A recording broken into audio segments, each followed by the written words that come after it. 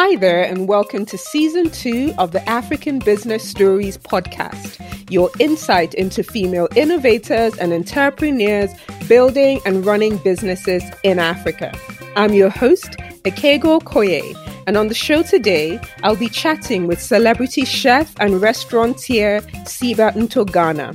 Siba is the co-founder and CEO of the Siba Co., a food solutions and innovation company in South Africa. We talk all things food. We explore her journey of following her gut and deep intuition to seizing opportunities she never planned for and the highs and lows of partnerships. It was a great way to start the season. Let's get into it. Hi, Siba. Welcome to African Business Stories. Thank you for having me. Such a pleasure and such an honor. Love speaking my story into the lives of others. Thank you. So I know that you were born and raised in the Eastern Cape in South Africa, and I read something about the area not always being called Eastern Cape. Mm-hmm. So what's that about? All right. So South Africa has lived under an apartheid era for many years, and we got our independence in 1994. So before that, we were called the Eastern Cape. But shortly thereafter, there was a renaming of many cities, towns, etc. And the town in which that I come from was also renamed. We're now called the Buffalo City. So it's not new. It's not an isolated incident. Okay.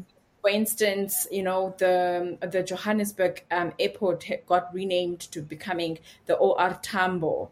It gave recognition to the people who were part of the core struggle who liberated us, and many others. We've got many other street names, etc., that were renamed thereafter, just to give a new identity to the new democracy that we have, and to almost take away the old identity in order to make sure that we start on a good footing. It was an excessive exercise when it started, but I do think it was necessary specifically for many of us. It relates to us and it relates to our country. It's quite incredible. Sometimes we forget how new democracy is in South Africa. I mean, it was only 1994 that all South Africans could vote. Isn't that just incredible? Yes. And I mean, South Africa's come a long way, and so have you. And I read, congratulations, that you catered for President Ramaphosa's inauguration in 2019.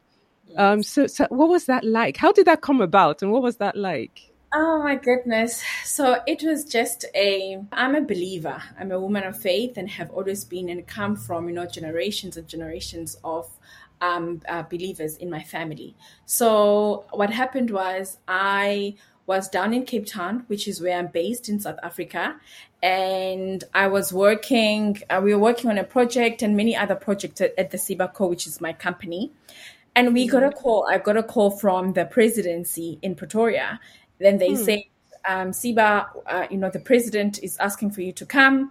And literally they summoned me and my team to go up, and they gave us about 3 days. I could not believe it. I thought first it was my friends just, playing a prank on me. It was just too big to be real. And it was such a beautiful time because I remember it was 2019. We got a call on a Thursday.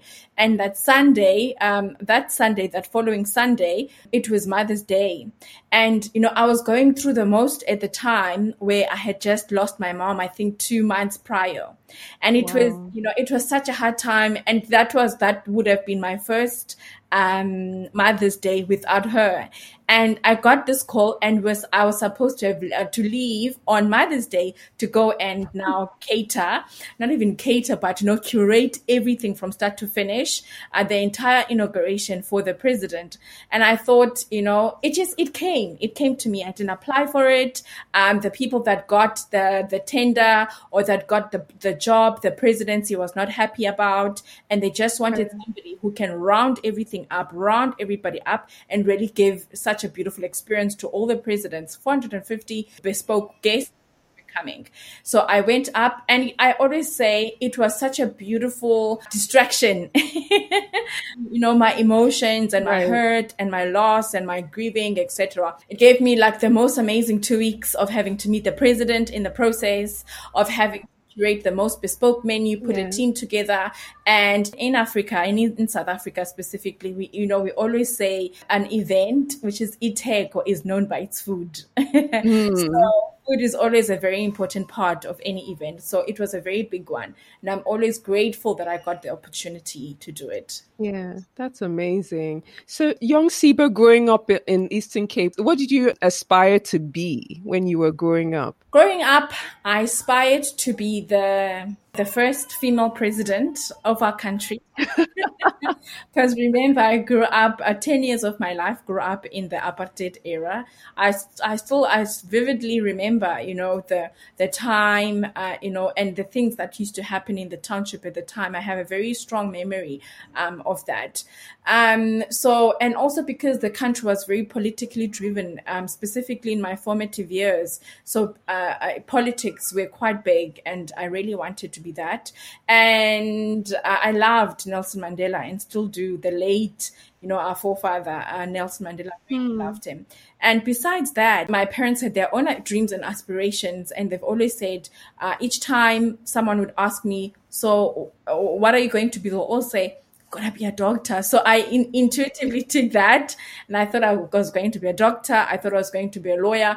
And to be honest, never in my wildest of dreams did I ever think I would even be a person in the culinary space, a chef, a food scientist, a nutritionist, which is what I studied.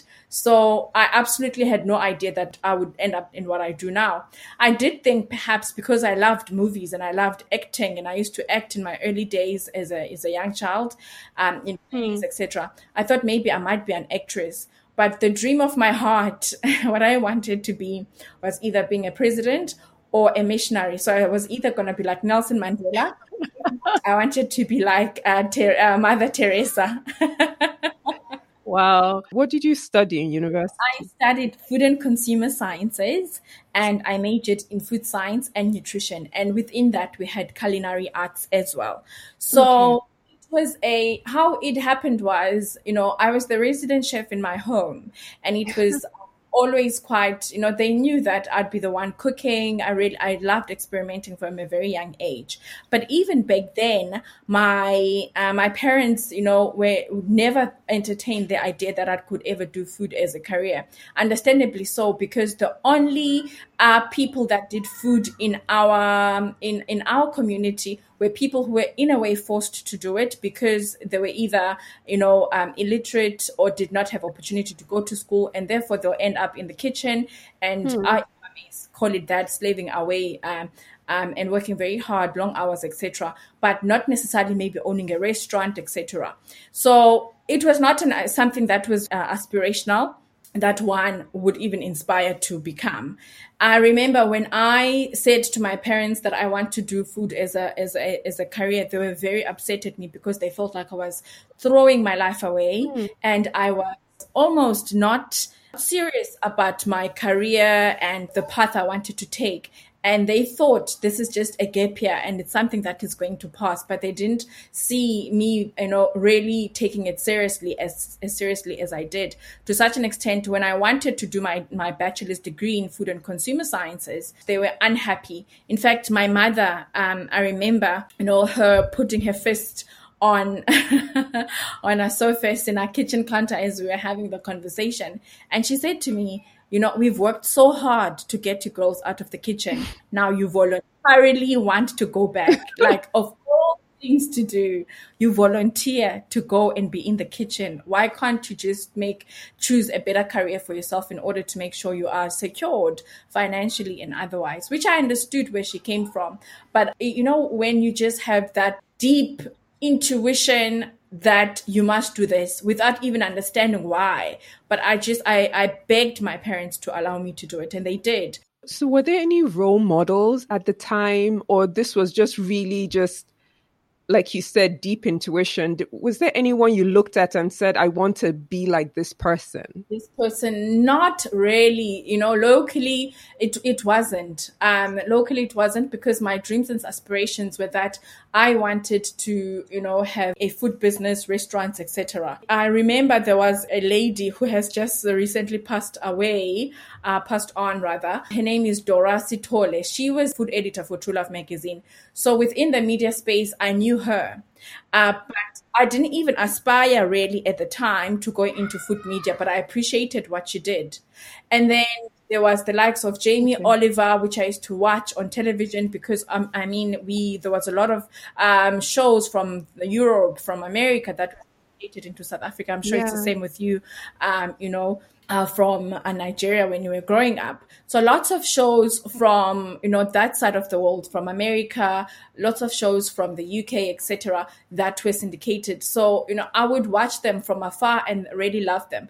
But it wasn't to say that I watched them wanting to be like them, but it was of just appreciation. Right. It's very similarly to if, for instance, you are a sports person and you love a specific soccer star or footballer or rugby or whatever your sport is, you'd love them, but not necessarily to say that that's what you want to be ultimately. So I just enjoyed watching them. So I never had role models from that perspective, and that's why my parents really find it hard to allow me to food, because there was no reference point. There was nobody that they could say, who's like me and you, who was black, who was very successful within that. And their worry was that as a young woman, I would slave away in the kitchens and and not make money, and that was their biggest worry. And I'm so happy they allowed me to do it.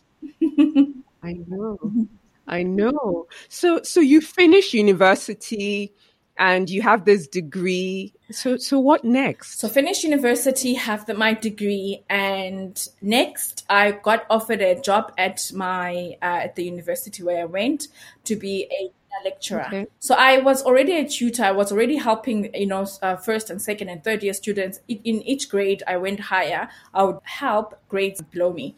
So I had already been doing it, I think, for 2 years, but studying on a part-time basis. So they offered me a position of being a junior lecturer, wanted me to study further in order for me to be like a fully fledged lecturer for, food science and nutrition.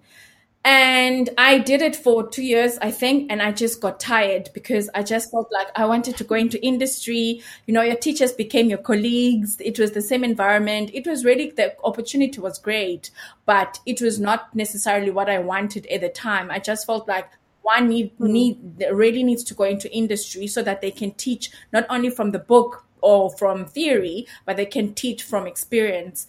And I found other students did not really respect, your opinions, etc., because you didn't have the experience. And I hated that because I had already proven myself of, being there. And I thought, let me just go. So I left. I declined the offer to study further and for them to give me the permanent junior lecturing job. And guess what? I was without work for 9 months. Wow. And secure the first job before you move on to the other one. That 9 months of being unemployed almost went back to what my mother had always said. Are you sure this is the career you want? Are you sure that you don't want to be a doctor, or you don't want to be a lawyer, or you don't want to be XYZ? And I decided to stay in Cape Town and not go back to the Eastern Cape or to the Buffalo City at home, simply because I didn't want to hear Mama saying, she would never have said it, but she would have given me the look that says it. African mothers and their looks. Yes. And then I decided I'm not going to go back home. I'm rather going to find work, doesn't matter what kind, in Cape Town. I ended up being an assistant, working as a salesperson in a boutique hotel. I really loved my job there, but it was not my full passion. I was very diligent. They really loved me. They offered me a managerial position. I declined them 3 times because my worry was that I've got a degree in food and consumer sciences. That is my true passion. And my worry was that I could not trust myself with money, that, they're going to give me money that is far beyond what I will probably get as a junior in my industry. I don't like to put myself in spaces of temptation that could take over my vision or temper with me or what my plans are. So I decided, which was in hindsight, I mean, I was only 20 or 21 at the time. I was very young. 21 was very young to have such a, clear-cut, focused mindset. And I think I attribute that to my parents. So I declined them 3 times, to a point where the owner of the store started now calling other organizations to say that I've got this young lady. She works for me for now because she doesn't have a space in industry. In your industry, she's amazing. Take her. So long story short, I went back to my lecturers because I felt like, you know what, there's nothing to lose. I wasn't asking for the job that I had, proudly said no to, but I was rather, I was rather going to ask should anyone in the industry say they're looking for someone who is diligent in their work, but specifically who's in the food industry, they must just let me know. And that's how I got my first job, which was via them. I applied for a food editor position at Dra Magazine, and I got the position actually against quite strong contenders. And I was their food editor for 5 years. So how did you then move from being an editor to having your show on television? Was that the next move? So it was never the next move. To be honest, I never aspired to do television at all. It's something that just found me. Very similarly, it was never my move to get into food media and work as a food editor. The most aspirational job I wanted to do was to be a product developer for one of the biggest retailers we have in the country. Right. So, or alternatively, to have my own line of products, alternatively to have my own chain of restaurants. That was what I aspired to have. So going into television was not at all part of my plans. So what happened was I was doing my sections, and it was really growing in leaps and bounds, and people were really responding very well with my recipes and all of that, to such an extent the food pages were number 1 in the magazine. Whereas under Norm, people will buy the magazine because of the cover and the story. And then after that, under Norm, they'll buy it for fashion and for beauty. But with me, it was obviously because of whoever was part of the story, attracting our viewers. But the first section that was the most prominent in the magazine, it became my section, which then favor and diligence. And then which then grew from 2 pages to 8 pages. Sometimes I would have even more, to an extent that advertisers in the magazine would want to advertise specifically on my pages because they knew how popular that was. And because my pages were very popular in the magazine, I had a little bit of a name back then. My editors, not food editors, the main editors of the magazine and the etc. They thought we needed to extend as to have a brand extension as Dra Magazine, and they wanted to take my section and make it into television, and that's how my first show called Cooking with Siba was born. Right. So literally, remember that story I told you about, that I went to my editors to say I want to cook with local celebrities. They took that segment and I had to recreate it into television, and that's when I started producing. They paid me up with a production company, but the content, everything came from me, which was quite lovely because I'd already worked with the celebrities. I'd already created the recipes and tested them, and they were working. So all I needed to do was to now transform those pages into television, which was very hard for me. And I remember when I got when they said we're going to give you this, etc., I was very excited and I was very happy. But when I got home and I thought about it, I felt very overwhelmed. I had said yes too early without even thinking. My questions to myself when, reality sinks was, how am I going to be able to do my work diligently for the magazine and for the TV? And I had crying at the time, crying foul that I don't have an assistant and there's too much work, etc. So I remember I went back to her and I said, I'm so sorry, I just said yes too early. I don't think I'm ready for this, and as much as I would like to do it, I don't think I'm not trained for television, and I just feel like I'm being thrown in a deep end, and I hate failure. I like to succeed, and I feel like I'm not going to do my best doing both of them at the same time. And I was very emotional. It was the first time I ever cried in front of my boss, because I felt like I had an opportunity. I had said yes without counting the cost, or seeing if whether I'm going to be able to do this. And now the reality was sinking in. So I went back to them and I said, and you know what?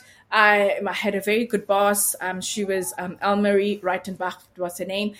She said to me, "Don't worry, Siba. We'll give you an assistant for the magazine, and we'll give you an assistant for the cooking show, so that is up." So in no time, I had 2 assistants from none.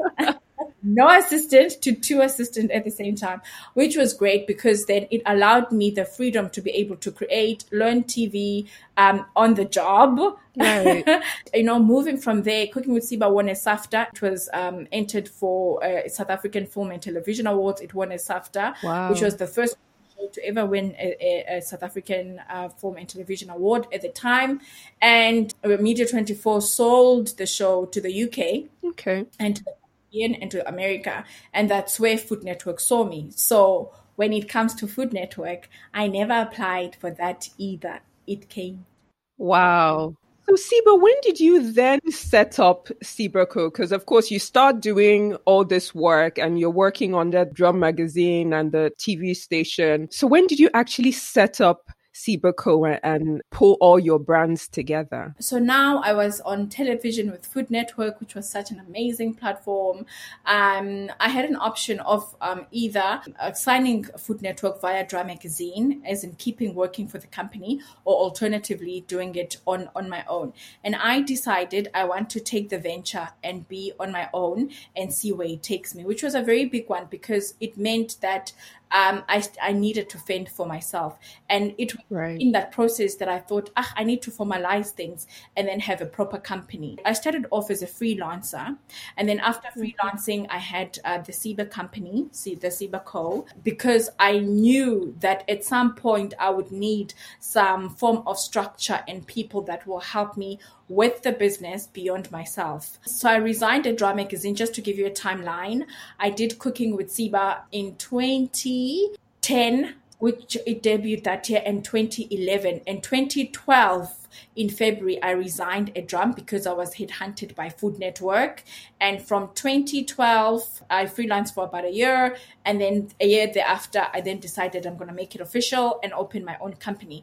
But I did not, hire people and have like a team right away. It was me for a very long time, having to do multiple, how it is being an entrepreneur, having to put different hats, all the time, until I got to a point where I could not carry on my own any longer, and I needed somebody to help me from a branding perspective, and also from a managing of my diary.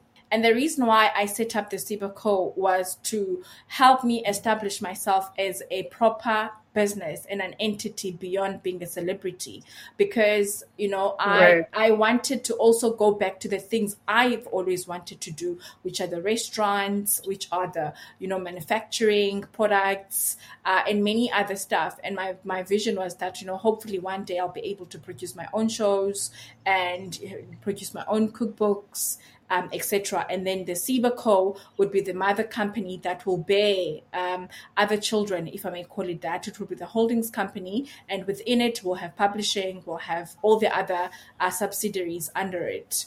Yeah. Let's talk about publishing, because you have 2 books. The first one, My Table, you actually self-published. Yes. So talk to us about that. I self-published My Table as a rebellion. As a rebellion to the system at the time, and also to prove a point, and also to just I was heavily disappointed with the fact that the publishing industry in South Africa at the time was not receptive with having recipe books from a young Black woman who had done amazingly. I mean, I was on Food Network. I was in over 135 countries around the globe, translated in 5 languages. I was in every continent. So I knew that my book would do well. But they were very hesitant. And besides being hesitant, they almost believed that there was no market for Black people. So, I kept on saying to people, there are people who cook from cookbooks, but it's such that they haven't been catered in a way that speaks to them. So it's not that people don't want to cook from cookbooks, but you have to cater with what they eat, what speaks to them. And, no one believed me. No one wanted to take, there was 1 or 2 that did, but they were not financially willing to give me what I thought was a fair exchange or trade. For what I would have given in return. So I thought I was very upset. I was if you can coin me as an angry Black woman. I was angry. I was upset. I was livid. I was angry because I felt belittled. I felt undermined. And I really felt that, people, that they're not seeing it. They can't see that there is a market out there because they haven't tapped into it. They didn't see it at all. And I was adamant to showcase that I'm going to do this book and there's going to be a market you've never thought of. And when I come back to you or when you come to me, we'll really talk money. So I did the book and, I spent my heart and soul poured myself into it financially as well. I was proving like a big point to say that just because it comes from a Black woman, it doesn't have to be substandard. Just because it comes from Africa, it doesn't mean that it has to be poor in terms of quality, etc. So I got the best in the team because remember, this is what I used to do. This is actually my key. Exactly. So I put a team together myself that I paid the best in the industry. And I said, I'm going to do this book. I don't have a lot of time. And I was pregnant actually at the time. I don't have a lot of time. I'm going to give birth to this book and you're going to help me. And I'm also going to give birth to my child. So help me push my midwives. So here we are pushing. We had a very short period of time, I think about 6 months. And and it takes 2 years to put a book together. But the beauty about it is that the bulk of the job was done because my recipes were tested. They were all, I had already gone through the majority of the work. It was now just putting it together from a production perspective. So I did the book and it did really well locally, etc. And the sad part about the cookbook is that I entrusted a fellow Black person who came to me and offered help from a distribution point of view, who then swindled me. Can you believe it? Wow. My blood, not blood as in family, but umdomnyama. Umdomnyama means a Black. Like my person. Yeah, they swindled me. And, the hardest thing was that the book won awards in China. These, the Gumand Awards, it was, it made me the first Black woman to achieve such, not just 1, but 2.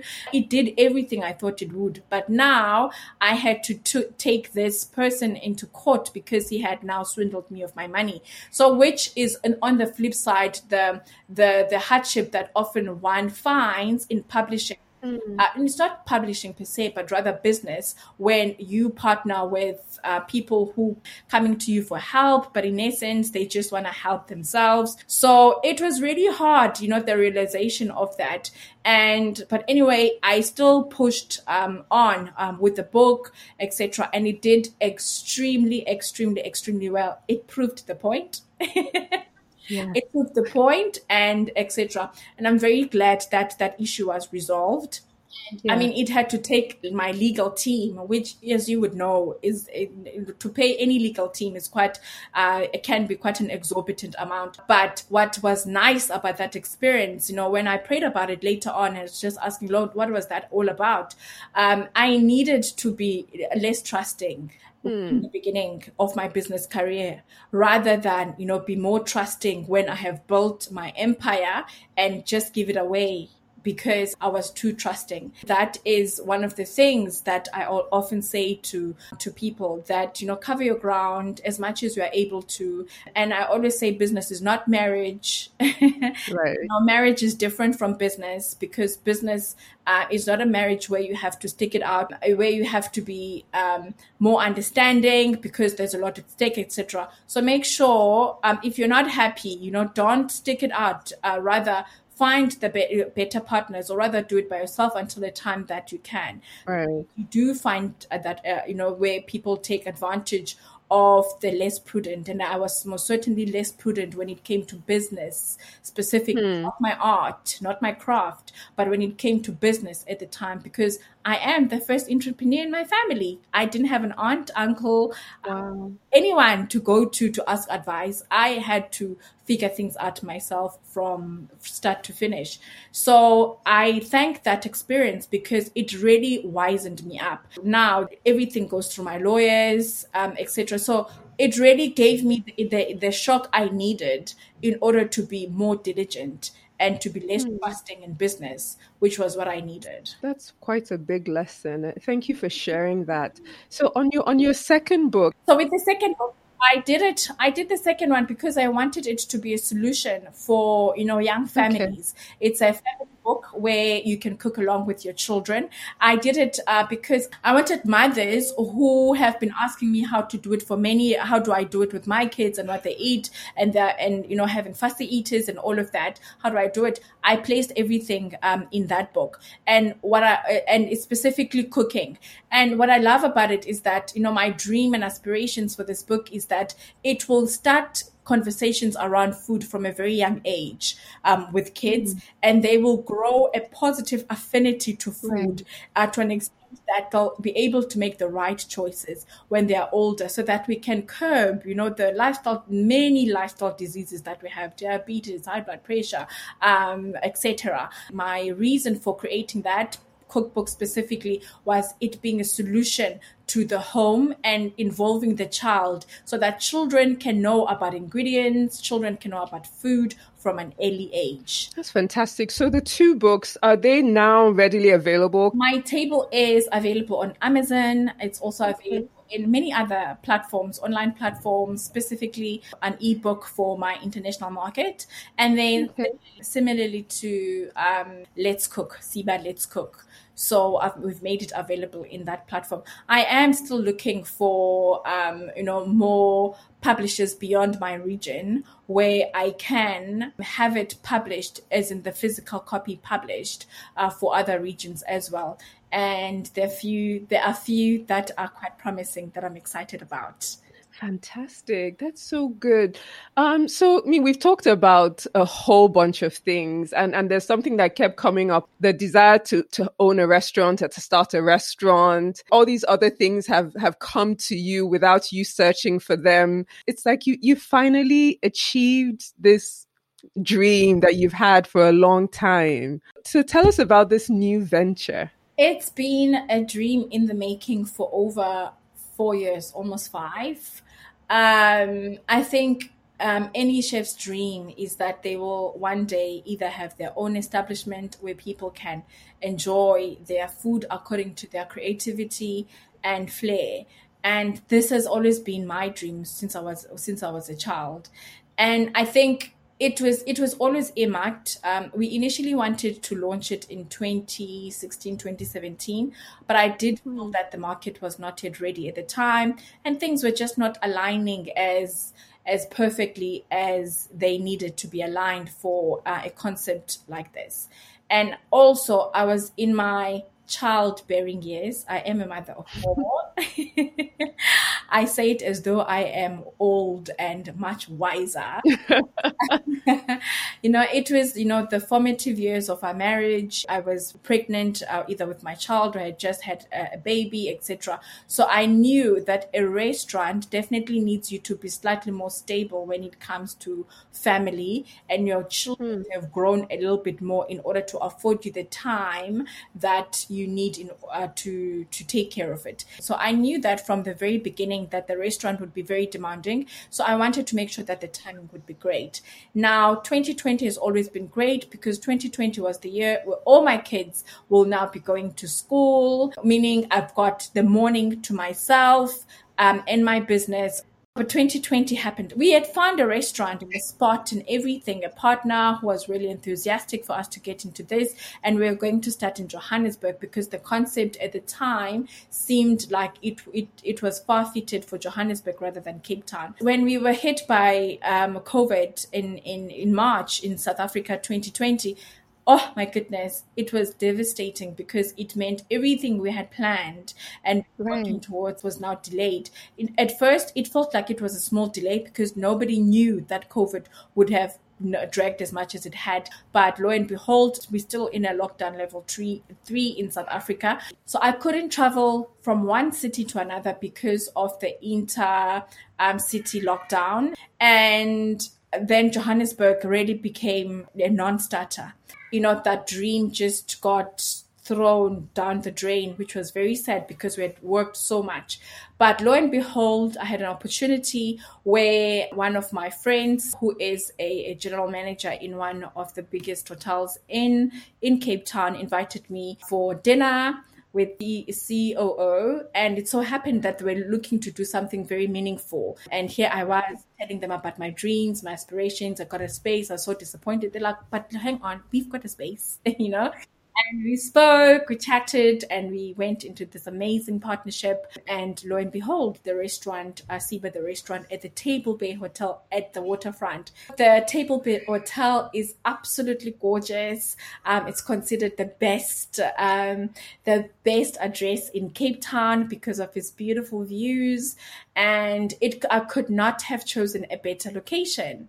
And I was very, very, very happy, and I'm very excited. And the concept really of the restaurant is a fine dining restaurant which celebrates African flavors, obviously rooted in South Africa because that's my heritage. It also celebrates the countries I've been in, where I'll take a samp, which is a dried maize meal, a staple I used to eat as a child, and I make it into a samp risotto with nice, beautiful wild mushrooms, and then pair it with like a beautiful duck leg that has been confit in an Asian sauce. Oh, wow. The food is elegant. The food is luscious. The food is beautiful. It's gorgeous.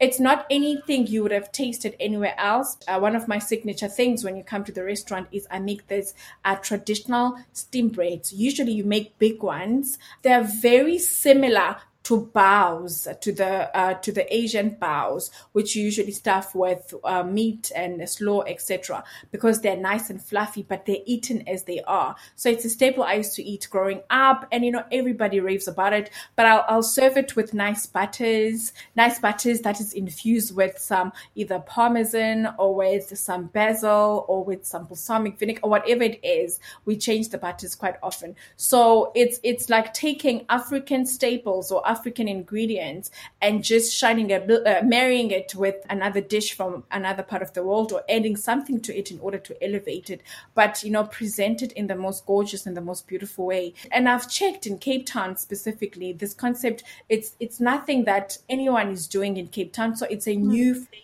altogether, which I think is very much needed because you'll get a lot of French influenced, you'll get a lot of Italian influenced, you get a lot of Asian, or I can't count how many sushi places we have in Cape Town, but you can really, it's very rare to find something that celebrates local ethnic flavors, done in a beautiful way that is very inviting for even people who didn't grow up eating that food, and presented beautifully in a 5-star establishment. Wow. Overlooking amazing spaces. And that's what I wanted. I wanted to elevate African food. I wanted to elevate our food in the same way that, a 5-star restaurant would have. So that's what I wanted. And it's been so well received. Many people have come. I know we are in the middle of COVID, so I've been very careful as to make sure we don't overcrowd and overbook the place. So for instance, we would book a certain number, and bookings are essential. So we'd book a certain number of people, and then we'll say this is our cutoff for the day, because we don't want to fill the sets all the time, all at once. Right. So if we our capacity for the hotel in and out is X, we'll then take an X number of people, which we know, are going to be spread throughout the day and not all coming in at the same time. So, which has been great. And even though, in South Africa, we've got the ban of the alcohol in restaurants because of the level of COVID we are in, but people have still been coming. So the patronage has just been great, which I'm very grateful for.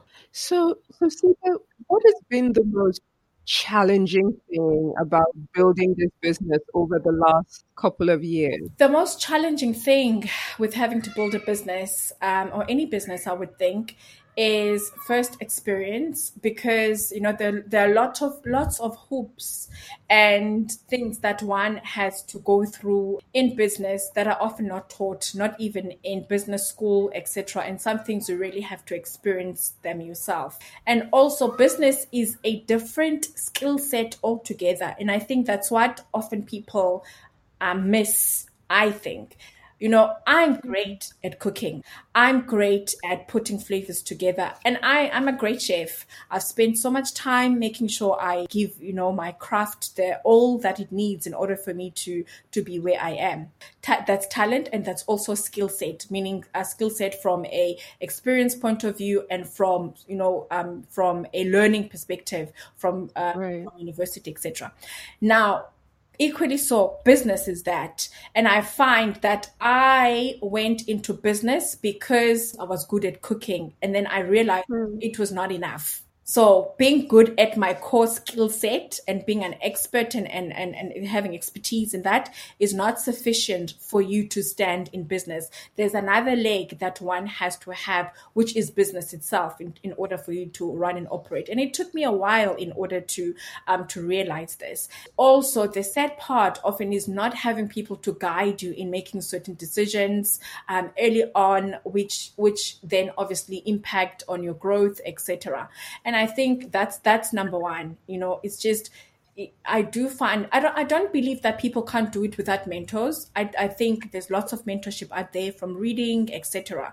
But it is nice to have someone whom you can speak to, who can give you advice from their experience, even if it's not necessarily food, but from business expertise. So that's that. And then number two, business needs a lot of capital. You need a lot of money for you to constantly keep on doing what you're doing. To such an extent, there was a time in my life where I thought, all this work for what? For what? Paying staff, paying rent, paying, making sure that I'm running, paying this and paying that. It's like, for what? Because you get the money, you get all of that, but then there's a lot of reinvestment into the business itself in order for it to grow. And there's often decisions that need to be made, whether it's, what kind of skill set do we need in order for us to get us there? Can we afford that skill set? So the capital is what often I find can be a big hindrance. And that's why I guess having certain partnerships then help alleviate having to take all the risk yourself. But even that has its pros and cons, as any business person will tell you. So one has to really think about, what are you willing to let go? What are you not, etc. And then there's the annoying bits. And by that, I mean being annoying in a sense that you're a woman and therefore not expected, are not given the same credit or opportunities as maybe a male counterpart. And then there's a further annoying bit, which is you're a Black woman, which you're not given the same opportunities, even though you're experienced, even though you're skilled, as your white counterparts, your white male counterparts, and your white female counterparts. So there's layers within business which can be such a great demotivator if one doesn't have resilience. There were many times I wanted to quit, and I thought, this is all too much. This is too much. It's like, how much more can one take? of this, and I need my sanity. I need my sanity. I've got kids. I could live a fulfilled life being a housewife. So I often would say that I could live a fulfilled life, not as if I don't have much to do anyway with the children. I've got 4 kids after all, so I could get my hands really invested in them, etc.